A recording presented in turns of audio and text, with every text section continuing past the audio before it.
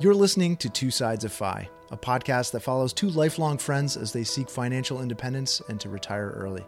I'm Eric, and I'm joined by my friend Jason, who reached Fi in 2020. And this is our story.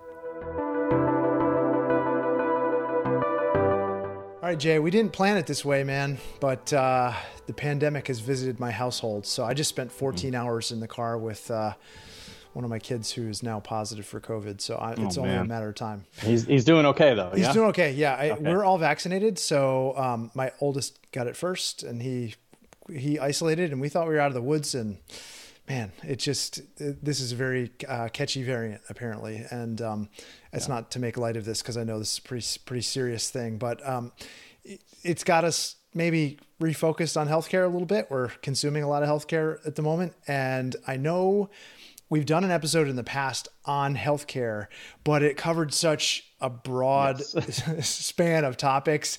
There was so much there. And I think a few of the comments on the video are like, wow, I think I have to watch this at like half speed, or I have to watch this 3 more times. And I kind of felt that way too at the end of it. You've transitioned from using Cobra, right? That's right. You extended your healthcare via your workplace when you retired, and you've since moved off of that onto the ACA marketplace. You're purchasing your healthcare there now. So I thought this would be a good chance to dig into that. We get a lot of questions on it. And what was that experience like transitioning off of Cobra into the marketplace? I mean, I guess the good news story, Eric, is that it was actually easier than I thought it would be. You know, I had definitely built up some concern and questions because Cobra was essentially, which is just a continuation of benefits, right? Like we talked about previously. It was an extension of the medical plan I already had through my previous employer. So everything about it looked like it did before. Applying for my benefits at the new calendar year looked just like the same process it did while I was still an employee. So I naturally had some trepidation, even though I felt like I had done a bunch of research before leaving the workplace. You know, what was it actually going to be like applying through my state exchange and getting on there? And do I have to, justify my income that I'm saying I'm going to be making? Right. But it was actually pretty easy. And the experience may differ because, there are, I think, 17 states plus Washington, D.C. that have state-run exchanges where they do everything themselves, their own website. And then everybody else either uses healthcare.gov as a federally sponsored plan or at least a federally facilitated plan. Even if there is a state plan, they used healthcare.gov. So I had never used Covered California before. I knew it was rated pretty well, but wasn't quite sure what I was going to get into. So that first step was just getting into the website and starting my application. And we should just kind of set the stage a little bit here. Sure, yeah. This is obviously healthcare that's focused on the U.S. That's right. Since that's where we're located, and you've retired obviously, and where I'm going to be spending some time in the near future. And so the overarching federal system was the first place that I started to go to do my research, healthcare.gov. And you get on there and you're immediately asked, where do you live? What's your zip code? And they present me with, your state actually has a program. That's right. So then I go to my state, and then my state has like 3 different options there. Oh, and you could also go back to the federal one. So it is a little bit confusing. I'm just going to be honest. And then, where do I start applying at my state? Was your state marketplace obvious where you were supposed to go to sign up? Yeah, so I knew to start at healthcare.gov, which I did, and that's just good guidance for anybody. If you're not sure if your state has an exchange or what to do, just go to healthcare.gov because, as Eric mentioned, based on where you say you live, it will direct you. And so in my case, I was directed to Covered California, which is our state's program, and they have their own website. I think the state did a pretty good job because it was obvious to me what to do next. Okay. There was a calculator right there on the page where I could even estimate what it was going to look like even before I started my application. So that was kind of nice.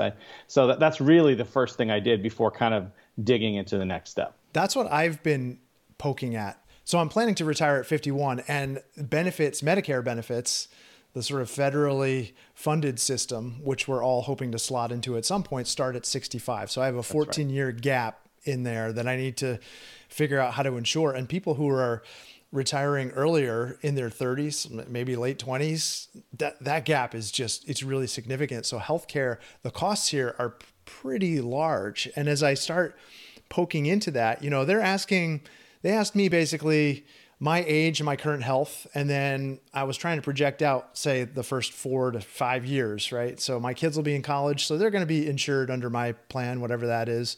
Right. Put my age in, put my wife's age in, our current health status, put their ages in. And so you look at this as a household group because the subsidy, and when we were talking about shopping for healthcare on the ACA marketplace, this is basically the federal healthcare system that was implemented to help, everyone get health coverage, right? Right. More affordable healthcare. That's what ACA stands for, Affordable Care Act. The reason you have to put all this information in as well as your income is because there are certain thresholds here where the government steps in and subsidizes the healthcare, right? That's right. It could, all the way through, it could be fully subsidized. Depending on your income, right? Right. Or the other extreme, there may be no subsidy available at all because you're too high of an earner. Right. So you put in all this information and then you press a button that says, do I qualify for any subsidies? And the subsidy here it's actually a tax credit. Is that right? Yeah, I think this is officially a credit, even though we think of it as a subsidy. It's called a premium tax credit, I believe.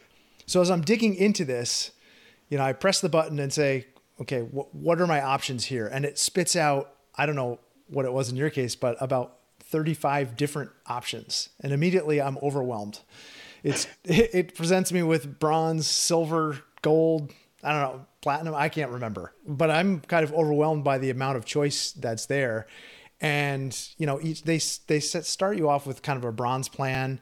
And it says, I just picked a hypothetical income amount that I knew was going to be below the threshold where the subsidy cuts off, because I wanted to see, okay, what can I earn up to and still get a subsidy, and what will that actually cost? And then they present the plans, and I thought, okay, I'll pick middle of the road, silver plan, which is, I thought, what you had at your previous job. Is that right? When I was on Cobra, I had a silver plan, and as we can talk about in a minute, when I chose the ACA plan, I actually went with a bronze plan. Oh, okay. Yeah. Interesting. But they present this menu of options, and, it's maximum out of pocket, your deductible, your monthly premium payment. And then they kind of map out, I don't know if they do this on the California site, but on the main site, they map out like, here's a less than average year, here's kind of an average year, and here's kind of a worst case scenario for each year. And so I've been using the worst case scenario to map out my budget for every year. And for a family of 4, that comes out to be about $25,000 a year. Is that close to what you're paying? So, no, that's not what I'm paying presently. But it's also because it's all about how you use it too, right? Just kind of, I probably won't get the language right, and we don't have our HR benefits professional on with us now. So first of all, any errors are mine. On the premium side for a bronze plan, unsubsidized, that would be throughout the year. I think it's $1,300 a month, or about $15,000 a year. Okay. And if you fully use your deductible, in other words, you use the benefits till your out of pocket is fully exhausted, that's about $14,000. So yes, in concert, if I had no subsidy, the maximum I could pay on a bronze plan would be about $29,000 for the 3 of us, because it'd be $15,000 premium, $14,000 that I have to meet as a deductible. Okay, so there's a maximum out of pocket for the year, right? That's right. And on a bronze plan, they're effectively the same thing. Because there's no break. Like on a silver, you might have a lower deductible before co-insurance starts to come in, and then you have your out-of-pocket. Whereas on a bronze, you're basically making the statement, well, I think I'm going to have low usage, so I'm willing to roll the dice and take a high deductible, which is what we elected to do this year. Okay. So that is the difference really between these levels of plan. It's not like you're not getting less healthcare or lower quality healthcare, which I think, it's a little bit confusing. I'm just going to be honest. Sure. It's like, bronze, I'm not going to get to see, the specialist. I'm just going to have to go with whoever they give me there, the PA. Right. I don't know. But it's actually not that. It's how much you yourself want to step in and cover. So generally, don't they say a bronze is covering something like 60% of your healthcare Something costs? like that. Yeah. I've seen that table with the by tier, that expectation. Yeah. So you are, young enough and your family is healthy enough that you're kind of betting on the idea that you're going to be a low user of healthcare. Is that right, with the bronze plan? That's right. I mean, so basically, we're trying to solve for, at this stage of our lives, what the routine is going to be. Not, that, 1 in 10 years where somebody needs a surgery, and that has happened to both of us in our lifetimes. We are, getting towards 50, so that's going to happen at some point. But most years, we're relatively low users, and we have a low sort of prescription cost that we know we have. Right. Well care is fully covered by ACA. That's one of the principles of it. So our routine physicals are covered. And so then it's just, what lab work do you need? What specialist visits might come up? Do you need physical therapy, et cetera? Most of that's not predictable, especially if you're generally in good health, which is how we consider ourselves. So you're absolutely right. We chose the approach of, we'll take the low premium, and we'll talk about subsidy in a little while. We'll take the lowest premium and the highest out of pocket, knowing that we've budgeted based on my COBRA premiums, which, as we talked about previously, were very high. So I have a budget for healthcare that assumes I'm going to spend more than I could spend, more than I believe I will in a typical year. So I felt like this time, and I shouldn't just say me, Lori and I talked about this, and we feel like right now, at our age, below 50, we're going to assume relative health. And so, but make sure we're funded to pay for it. So let's just talk mechanics just for a minute. Where does that money actually go? Do you have like a sinking fund? Does it? I do. Okay. Yep. So in my budget every month, when that transfer happens from my operating account, which is at my brokerage, to my, basically my checking account where I pay all my bills out of, I move not only the premium, but I also move some extra into a sinking fund to pay for medical expenses as they come up. Okay. Now, I don't pull the max that I think I might use in a worst case scenario this year, because it's year one of this new approach. I pick something towards the middle. Okay. Knowing that money isn't getting spent, it's just in cash. So I am holding a little cash for this purpose, but I can always adjust that over time. Now, is this considered a high deductible healthcare plan? Yes, I intentionally signed up for a high deductible healthcare plan at the bronze level so that I would be eligible to continue contributing to an HSA. Okay. And use that as a savings vehicle, knowing that down the road, as I save those receipts for all my medical expenses, I don't have to get reimbursed for them now because I want to let that account grow and it's invested. But down the road, since I have my records, I can, be reimbursed for them at a later date. So much later in life. That's an intentional strategy here, because you could actually fund any of these, things that come up out of that HSA, but you're intentionally choosing not to because of the triple tax benefits there. You get the deduction on the front end. It comes, grows tax free, and you pull it out tax free without any tax consequences, right? That's right. And so there's a couple different angles, and you're hitting on exactly the right thing. So when it comes to subsidies, which we haven't talked about in detail yet, you're looking at modified adjusted gross income. And one of the things that comes off your income off the top are contributions to things like HSAs. So thinking about my income, this is also a strategy not only to keep investing, but also to manage my income.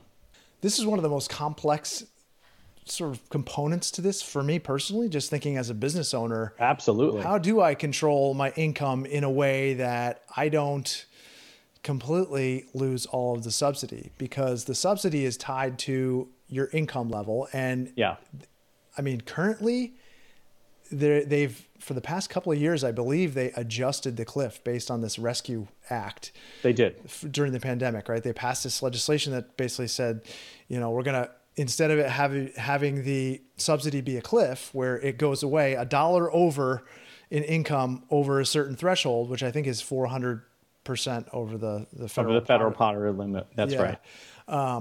Once you're $1 over that, subsidy goes away completely. Right now, it's kind of it's a slope, right? That's right. Which is, I think, maybe one of the reasons why you're able to take advantage of it now. Correct me if I'm wrong. Well, actually, my income is still sufficiently low that I'm not subject to the cliff. Now, our situations are different. This is a good time to talk about that, because even though your early retirement date is 2 years out, once you hit it, while you don't have it built into your budget, if I'm not mistaken, you're still assuming you have some kind of passive income stream and that you have to account for and think about when you have subsidies. For me, it's much simpler. While no one can predict precisely what, dividend returns and what you'll need to sell and what the gains you'll have in it will be, which is, of course, is where the bulk of my income is coming from at this stage. Sure. I can probably make a guess at it way easier. Whereas for you, that's going to be a bigger challenge. Yeah. Do I have that right? Oh, for sure. Yeah. And I mean, this brings up the complexity of this, even for people who are, fired already, because if you're used to thinking about what your income is for the year, there are deductions, there are standard deductions that you get to take. There's all these things that modify your income, but the calculation for your income with respect to qualifying for the ACA subsidy is different. It takes into account, it's treating all income the same, right? Yeah, effectively. And of course, neither you or I are accountants, and this shouldn't be considered tax advice, but you start with a concept. Anyone who files their own taxes is familiar with AGI, right? Adjusted gross income. But in this case, it's actually MAGI. It's a modified AGI. And as you just pointed out, some things get added back in. Yeah. Income that's not considered normally. There are several types of income that are normally excluded from those tax calculations that come back in as part of a fair assessment of your income, it's reasonable because honestly, what's at stake here? These subsidies can be pretty substantial. And I'll just to kind of disclose the benefit to me, my plan, I told you, would be on the order of $15,000 a year just for the premiums.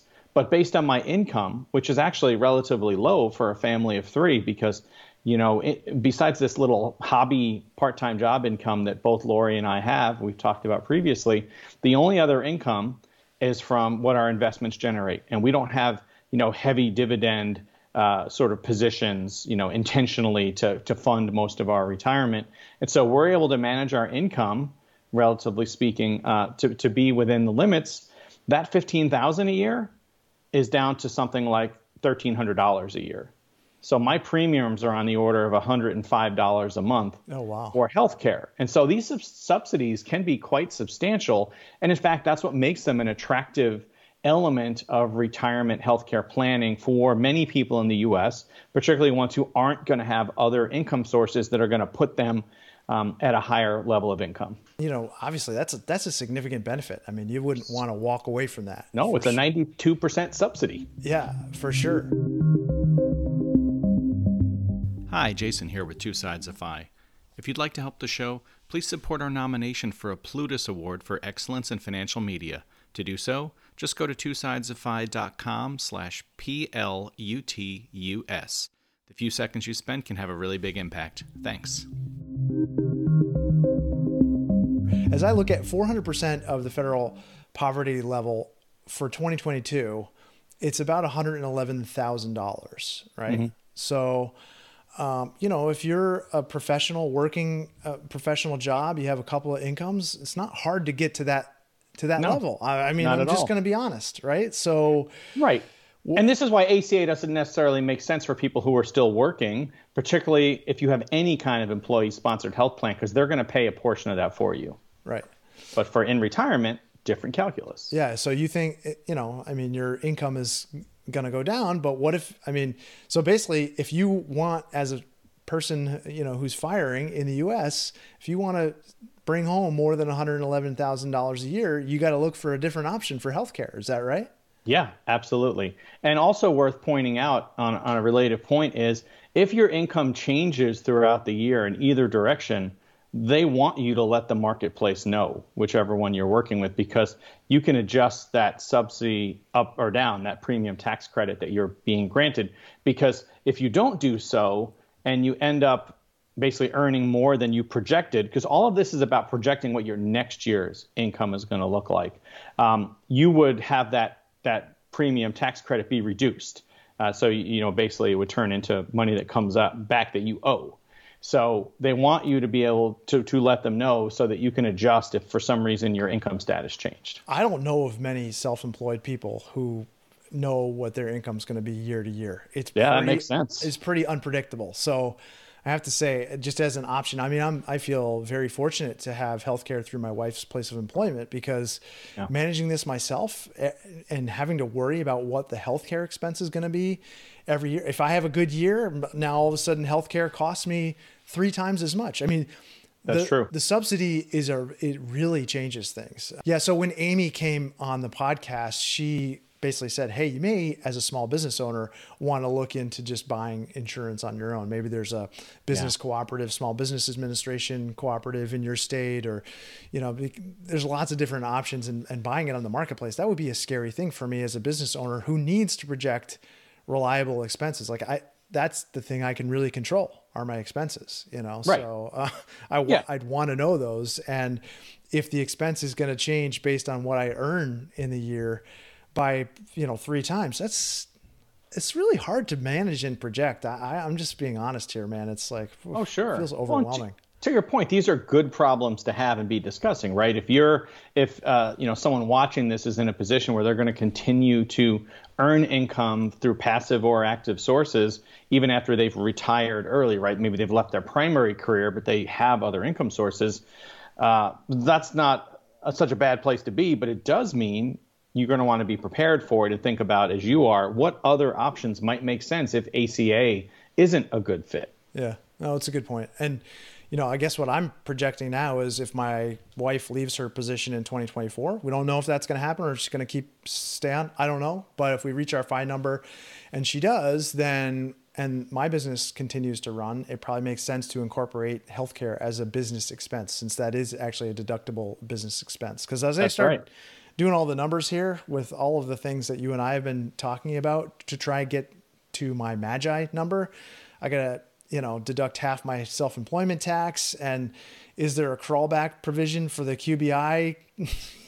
I get qualified business income deduction. The math on it is so crazy just at tax time. I don't even know how I would get to that number. I mean, it's no joke. It's just not easy to project that. And then, then all of a sudden in the following spring, I'm going to get a huge tax hit because, that I'm not getting the premium tax credit. Wow, what a mess. Yeah. I mean, I think it's easy to argue that the system could be simpler to use. I mean, I guess like anything, when something is designed for everybody, right, make healthcare affordable for everybody, there's going to be some complexity to it. And it's not, this isn't a political podcast. Neither of us are trying to sort of, say, hey, these are all the ways that ACA is not good, but rather point out that there is a lot of different elements that need to be considered when you're thinking about what options you might be using. And since we're talking about a budgetary topic, my recommendation, I suspect you don't disagree, is we should be thinking about this probably several years in advance of making any big changes, leaving a job, changing hours, cutting them in half, because it's going to have impact. And so planning here is important. Yeah, no, I take that point. And what I'm saying to you is I'm trying to plan. Yeah, and I'm finding it very difficult to do so. Yeah. I'm trying to do the right thing here. And I get the idea of the ACA. I totally respect it. But I also then look at, from a fire perspective, if we're people who are trying to not only optimize how much our healthcare is going to cost, but also optimize the amount of tax that we pay. I mean, that's a lot of what fire is, right? It's finding these optimizations everywhere you look. And that's right. Yeah, right. And if you want to retire early, you're going to craft a budget that allows you to do that in the shortest time possible, generally. And as I look at the treatment, if you're someone who wants to do Roth conversions, for example, in retirement, this actually impacts that pretty significantly, right? It does. Yeah, that's right. Because they would be recognized as income in that year. That's right. Yeah. And so if you're giving up a subsidy, you're effectively increasing the marginal tax rate on that income. Yeah, I think, Eric, this is just a great example in my observation of how many things on this fire journey get turned into at least some kind of brief spreadsheeting activity. So figure out, well, which does make more sense. And maybe this is an area where someone might consider an hourly advice-only consultation or working with a CPA who's stronger on the retirement side. There are a lot of things to consider here. And I don't know about you, but I don't always feel like they're decisions I should be taking on my own, despite how good the information out there is. So I did talk to the CPA who we use to prepare our taxes in addition to my own research. Oh, okay. So do you have a spreadsheet? I don't have anything that's really nice enough to give you to play with, Please. but yeah, I honestly, for me, my situation is so much simpler. I think the effort I spent on was looking at, recent years, what the income looked like, from dividends and capital gains, thought about what my own selling strategy would be to fund my, cash bucket, and kind of finger to the wind. And previously, when I was working with financial advisors, we did discuss numerous times, how it's not easy to predict what income would be, but here's some boundary conditions around what we thought the income would be. And so I used that, plus the things I did know, right? How much money am I making at 1 day a week winery? How much is Lori making from her part-time tutoring? And basically came up with a number for this year. And if anything, I overestimated our income a bit, because like you said earlier, I don't want to get to the end of the year and find out I owe back what I got in terms of a subsidy. So this is our first year. I mean, I'm not even 6 months into my ACA tenure here with this subsidy. And I think the most important thing I did in terms of making me feel good about this, Eric, was when I planned my retirement budget, I basically assumed my healthcare expenses were going to stay like they were on COBRA, which meant expensive premium coupled with, a certain amount of out-of-pocket to meet my deductible. And then I knew that even if I was in the fortunate position where I started to earn more income, I decided I wanted to do something, a small business or something like that, and I had to fully fund insurance myself, i.e. no subsidy, I would still be okay. Yeah. And maybe that's guidance I would give anybody, is just think about what are the worst cases, right? Put guardrails around this stuff. Yeah. I mean, when I'm looking at the worst case scenario, I came up with a potential of 300 grand that, it would come out of my pocket between now and when I'm 65. And that's if my kids left my healthcare plan when they're 22, which I don't know. I can't remember when I left my parents' healthcare plan. I feel like it was when I first got my first job and they provided me some benefit, but was that 22 maybe? 23? Probably wasn't 26. Right. Well, and when it comes to having multiple people in your household on ACA, just going back to that example, the more people you have, the higher the income limit is too. So there could be benefit if, you know what I mean, if you are covering them versus, right. But it also matters what income they're making. But Jay, it's not that much. Household. I mean, I know. It's not that much. So you've been using this healthcare for 6 months now? Yep. Have you had to use it at all? I have, yeah, both for, well care, physicals and, procedures and, lab tests, for example, blood work. So what are the red flags? What should people look out for? Is it easy to navigate? Has it all gone swimmingly well?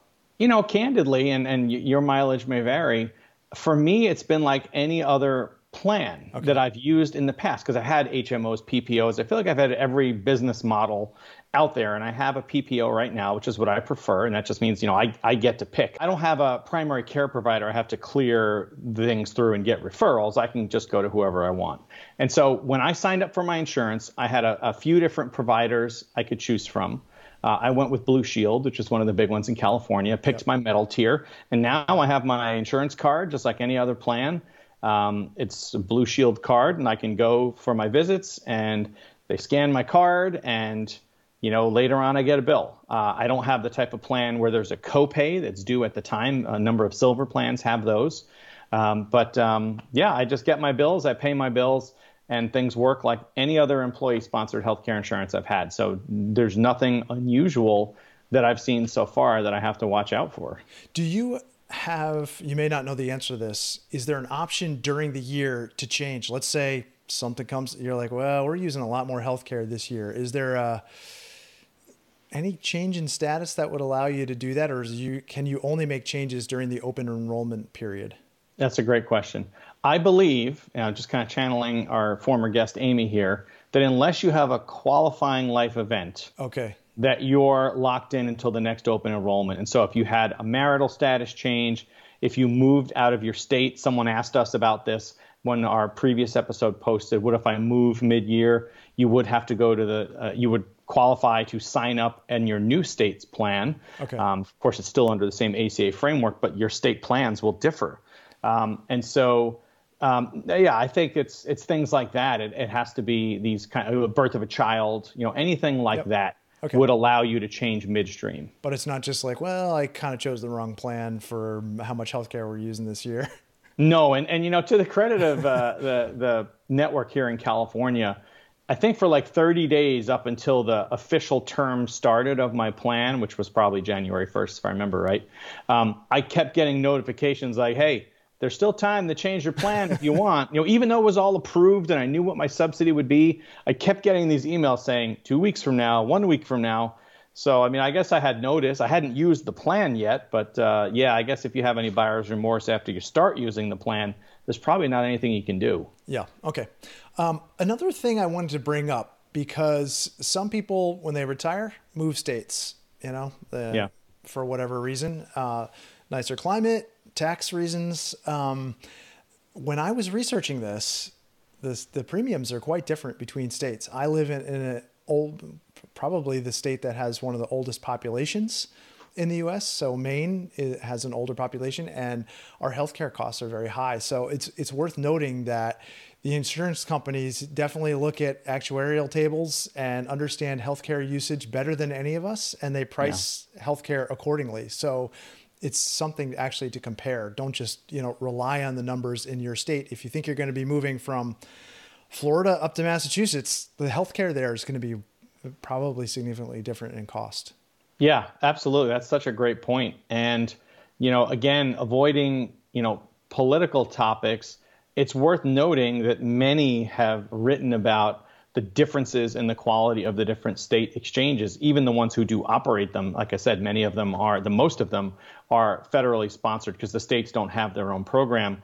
Some states have very few options on the exchange. Yeah. And so you may have far fewer than what you and I just mentioned here in terms of how many options we had. I had at least 20. And so, especially if you're going to be relocating, look into those plans and see what's available. Of course, they can change. Like anything, they can change year to year. So all of this changes. Yeah, all of it changes, Jay. And when I say I had maybe 30 different options, I'm not talking about 30 different healthcare providers. I'm talking about just levels, and it's like the menu of choice there. But to be honest, I think it was 2 providers. So that's one of the things that, when you find a state that has a generally more unhealthy population, fewer people want to, play in that market. And so that's the thing that drives prices up. There's less competition. And so you go on your marketplace and you see one company, Blue Cross, maybe someone else, then you know, okay, your ears should perk to that and understand that healthcare is maybe a little more expensive there. I know as I've been researching the costs of this, Go Curry Cracker has come up with some excellent resources parsing all of this information. And actually some of it is quite detailed, and I'm going to be honest here, a little bit over my head. But the concepts of it are great introductory concepts, things to pay attention to and think about, even if you don't understand all the math involved in it. And some of those calculations that he does are complex. And actually some of the posts are a little bit old. So it's worth pointing out again that this stuff is always changing. And even the answers we're giving today may not apply next year. If I look at the federal poverty level, that's recalculated every year, right? So we only know what it is for this year. That's right. And right now, for example, there are certain limits to what the out-of-pocket cost maximum is, and that's set at the federal level. Those can change over time. Congress could, and they do. Congress could change ACA, or it could get challenged in the courts and be struck down. So you want to stay current on what the legislation is and what the impacts are on healthcare. Hey, Eric here with Two Sides of Fi. If you've been listening to Jason and I on the podcast, you may not be aware that we also have a YouTube channel. And quite often, we have supporting graphics, charts, information, and even a few outtakes that don't fit well in an audio format. So if you're into that kind of thing, you can find us on YouTube at Two Sides of Fi. I was thinking about what you said about the complexity of it, Eric. One of the things that stuck with me that Amy said on our previous episode was reminding people that you need to think about the total cost of your healthcare. And so when you try to choose between, bronze, silver, gold, platinum, you have to really think about how often you're going to use the healthcare. Do I have prescriptions? I've looked at them on the formulary, and all these things are linked when you go to apply for healthcare. And how much do they cost?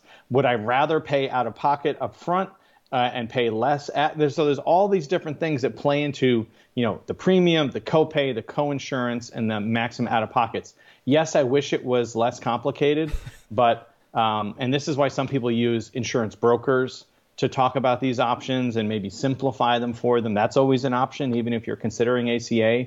I understand that you can get guidance from those types of people. So, yeah, it's a lot to consider. I think a broker here is a fine idea. Yeah, maybe. I've definitely read on Reddit people talking about having good luck with that approach. And in some cases, realizing that private insurance, to your point earlier, is a better option for them versus, oh, you know what, the way I think about healthcare and my income limits, ACA is good. And in fact, Silver is probably striking the right balance. Yeah. Yep. No, it's a great point to put it all on paper and look at all the usage, the points of usage, because it is confusing. As I look at that, they give you these kind of bands, like here's, an average year or, worst case scenario kind of situation. And they're quite different. Right. Yeah. And even that doesn't perhaps capture all of the expenses that you'd be paying because, prescription drugs aren't in there, for example. And for some people that can be just a massive expense. Precisely. And that's why people start to even consider, like, why would a gold plan make certain sense? Well, I want to see exactly the doctors in this network, a much bigger network. I want my prescriptions to be paid at the best possible reimbursement because I have more of them and they're that third tier expense. They're really expensive. You have to make the right choice that on net makes sense for you. What are some of the other options for people who are, maybe not going to sign up for the exchange? Maybe their income's too high or maybe their income's too low, right? Some people, set it up so that there's a baseline minimum that you need to qualify for that. And if some of your, if you're taking Roth earnings, for example, as that's creating income for you, you're not going to qualify for the subsidy. That's right. Yeah. So on that end of the spectrum, people start to look at private insurance mostly because because then they have, perhaps many more options available. Maybe their options on the exchange are limited. And since they're not going to get a subsidy anyway, they may be able to find a competitively priced plan and maybe even better options on the private market. On the other end of the spectrum, somebody in an extreme lean fire situation might qualify for completely free healthcare under a state plan. For example, I think in California, if you're below $30,000 income, you're on Medi-Cal. Yeah. Most states have that, I think, right? Right, I think so. Yeah. Maine has it. Although the Medicaid extension wasn't approved by every state yet for ACA, which is one other element of that. And then there's that middle where ACA may start to make good sense. But then still there are people who either are private insurance or an ACA plan still doesn't fit what they're thinking about. And this is where alternatives come in. And there are, as we talked about in the previous episode, things like these healthcare sharing. Sometimes they're called ministries because many are faith-based sponsored. These are not true insurance, but they're more, I pay a low monthly rate and I can get reimbursed for many types of expenses. The type of thing you have to be really careful with what the T's and C's are and understand what your options might be, what is covered, what's not, because they're not going to have the same types of guarantees in place that insurance would. But I think that covers the bulk. There's a lot of horror stories associated with those. So. There are, yeah. John Oliver did a really good episode about some of those horror stories on his program. Do your research there. The other thing that was actually brought up, I think, in the previous video is this is the reason why some people take part-time work, which includes benefits. Yes, very true. Benefits that we're all understanding how valuable healthcare benefits are. And if it means you're going to work, a part-time job and also supplement your income with a little bit there, that could make perfect sense. Barista Fire is a real thing. And that's an excellent point. Totally slipped my mind. But Barista Fire, that name literally can make a lot of sense for this because I believe the current policy at Starbucks, after you have to work a certain number of hours in a 3-month period. But once you do that, as long as you maintain, I believe it's 20 hours a week, you qualify for full benefits, including medical. And so that's one of the reasons that some people choose that type of path, because yes, they like the idea of continuing to do some kind of work, hopefully, less stressful or less arduous than their former employment, but also get some benefits. And so that's an excellent alternative that is somewhat common. Yep. One other thing we didn't mention was if you live outside of the country for more than, I think, 330 days, healthcare is possible for a lot less money. Oh, yeah. Yeah. And so there are other ways to solve the healthcare nut. And if that's something in early retirement that is financially a hurdle for you, there's other ways to solve it for sure. It comes with its own set of complexities. And I haven't really researched that probably as much maybe as you have, but it's interesting to me. Yeah, it is. And we have looked at it a lot, and it is a common part of a rationale for a geo-arbitrage approach outside of the U.S. Even if you have to pay out of pocket for an expat insurance, it might only be 30% of the cost of the U.S. I believe that 30% figure was from bloggers who had retired early to Mexico, was one example of that. Other countries will also have some kind of out-of-pocket healthcare insurance for expats. And then if you complete residency requirements and others to become a citizen, you might then become eligible for completely free healthcare because you're paying that country's tax into that country's tax system. And that's a benefit that all citizens recognize. And so there's a lot of things to consider out when it comes to living internationally, especially making it a more permanent move.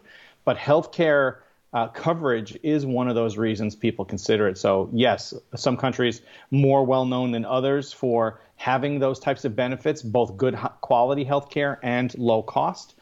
So worth investigating if that's at all of interest. I mean, if I look at like 30 grand a year here, 25 grand a year, whatever it is for this, boy, you can probably get a lot of healthcare elsewhere. Pay for a nice trip.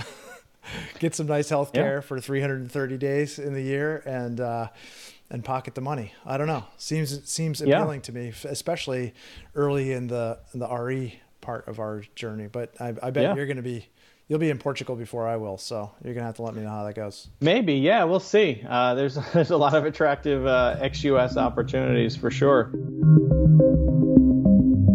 Did you research anything other than the bronze plan? Like, what was the premium for you to step up to the next silver level, and why didn't you choose that? So I actually don't recall off the top of my head what the price difference was for silver. I think if I had qualified for a similar subsidy, it might have been $400 a month instead of $100 a month, okay, or $500 a month. So, I mean, it is an appreciable increase in premium. But if we found this year, next year, that we were using our healthcare more than I had originally anticipated, we'd have to start thinking, well, does it make sense to keep this plan just for the benefit of the HSA? Right back to a comment you made in a much earlier episode. Don't just go for the HSA just because, I triple tax advantage. Like, you got to look at the whole financial picture. It might make more sense for us, and I assume as we age, it will make sense for us to consider a silver plan versus a bronze. Yeah, no, it's great. It's nice to hear some of the things that went into the calculus of that. If I'm someone who's early in my sort of fire, if I'm going to fire at a much younger age than you or I are, what are the considerations there, you think?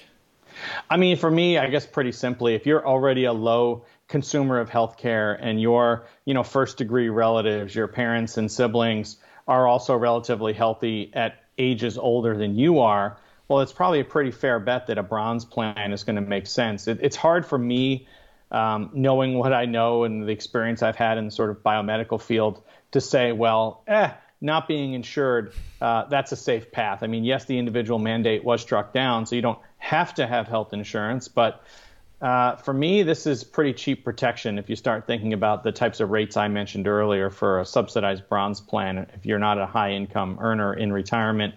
If I think about people who are younger in, their concerns, maybe they have a younger family, those kids just have a habit of getting into hospitals for no good reason, accidents happen. And I think, you may think of yourself as being a low consumer of healthcare, but all it takes is one accident, and man, it can just wreck your entire financial completely picture. And I've seen it with my parents as they're aging, just, a simple thing, like a simple fall on a deck, and you can land in the hospital and spend a week there, and the costs are astronomical. And if you had to pay them out of pocket, it's a non-negotiated rate, right? Because your insurance company negotiates what they're going to pay and what they can be charged by providers. If you're out of pocket on that, not only do you not have those, out-of-pocket maxima to worry about, right? I talked about maybe $14,000, but you don't have a negotiated rate. So that $100,000 that they would charge anyone off the street, that's what you're going to be responsible for. And there are ways to negotiate it, probably, but man, that's just not the position you want to be in. And especially for people who are in the fire community, we're planners naturally. We want to try and control these expenses where we can, and that's what insurance is for sure. 100%. So for me, there's a reason people talk about healthcare insurance as much as they do in the fire community. First and foremost, it's expensive. It's one of your biggest expenses, particularly if you have a paid off house. If you're somebody that owns your primary residence, it's going to be your highest expense in many cases, but also because it's really important. It's central to everything, right? If you are failing in health and not able to access the health care you need, well, what was all this work for? To get to this point of early retirement, you want to be happy and healthy and able to participate with your family and friends and everything you want to do. So it's essential, and it's not inexpensive. So it's really important to get it right and to be thoughtful about it. I appreciate hearing your perspective on the ACA plan and how that transition for you has worked out. Sounds like it's been a good thing, and I hope that, knock wood, we both remain healthy. Yeah, absolutely. I mean, so far so good for me. I appreciate the chat too, and I guess if there's a high note for me to end on, I'd say the fact that you're digging in as much on this as you are 2 years in advance means that you're going to be well prepared, or at least as prepared as you can be by the time you start making decisions. Yes, I am holding a gun to you off camera to do this. Join us as the conversation continues next time on Two Sides of FI. If you've enjoyed the show, please consider rating it at Apple Podcasts or wherever you listen. For show notes, resources, and links to the video version, please check out our website at twosidesoffi.com.